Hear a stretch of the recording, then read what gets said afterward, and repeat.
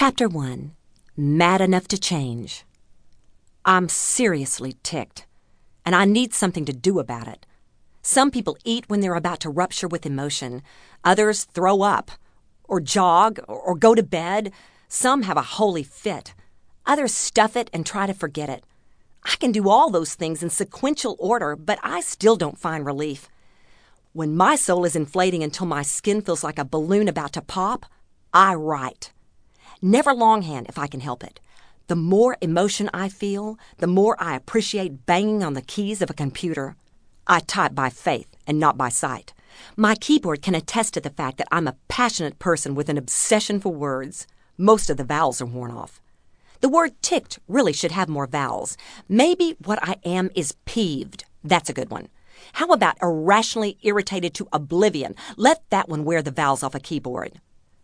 The thing is, I'm not even sure exactly who I'm ticked at. I'm hoping to find that out as I hack away at these chapters. One thing is for certain. Once I figure it out, I probably won't keep it to myself. After all, you know how the saying goes. Hell hath no fury like a woman scorned. And I'm feeling scorned. But not just for myself. I'm feeling ticked for the whole mess of us born with a pair of X chromosomes. My whole ministry life is lived out in the blessed chaos of a female cornucopia. I've been looking at our gender through the lens of Scripture for 25 solid years. And I've pondered over us, taken up for us, laid into us, deliberated over us, prayed about us, lost sleep because of us, cried for us, laughed my head off at us, and gotten offended for us, and by us. More times than I can count. And after a quarter of a century surrounded by girls, ranging all the way from kindergartners to those resting on pale pink liners inside caskets, I have come to this loving conclusion. We need help. I need help. Something more than what we're getting. The woman I passed a few days ago on the freeway who was bawling her eyes out at the steering wheel of her Nissan needs help. The girl lying about her age in order to get a job in a topless bar needs help. The divorcee who has loathed herself into 50 extra pounds needs help. For crying out loud, that female rock star I've disdained for years needs help.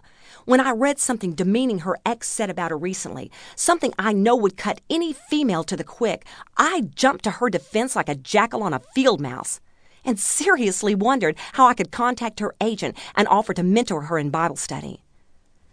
Several days ago, I sat in a tea room across the table from a gorgeous woman I love dearly. She's been married for 3 months, and they did all the right things leading up to that sacred ceremony, heightening the anticipation considerably. After an hour or so of musing over marriage, she said to me, "Last weekend, he seemed disinterested in me. I'll be honest with you, it kind of shook me up. I wanted to ask him, so are you over me now? That quick? That's it?" I'm pretty certain her husband will perk back up. But what a tragedy that she feels like she possesses the shelf life of a video game. I flashed back to another recent communication with a magazine cover beautiful 30-year-old woman who mentioned almost in passing that she has to dress up in costumes in order for her husband to want to make love to her. I'm not knocking her pink feathered heels, but I wonder if she's paying too much for them. I'm just sad she can't feel desirable as herself. Then yesterday, I learned that a darling 15-year-old I keep in touch with slept with her boyfriend in a last-ditch effort to hold on to him. He broke up with her anyway. And then he told. It's all over her high school now.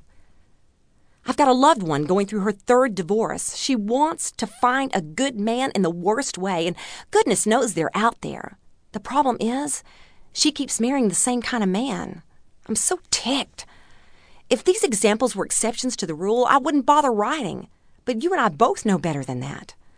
I hear echoes of fear and desperation from women day in and day out, even if they're doing their best to muffle the sound with their Coach bags. Oh, who am I kidding?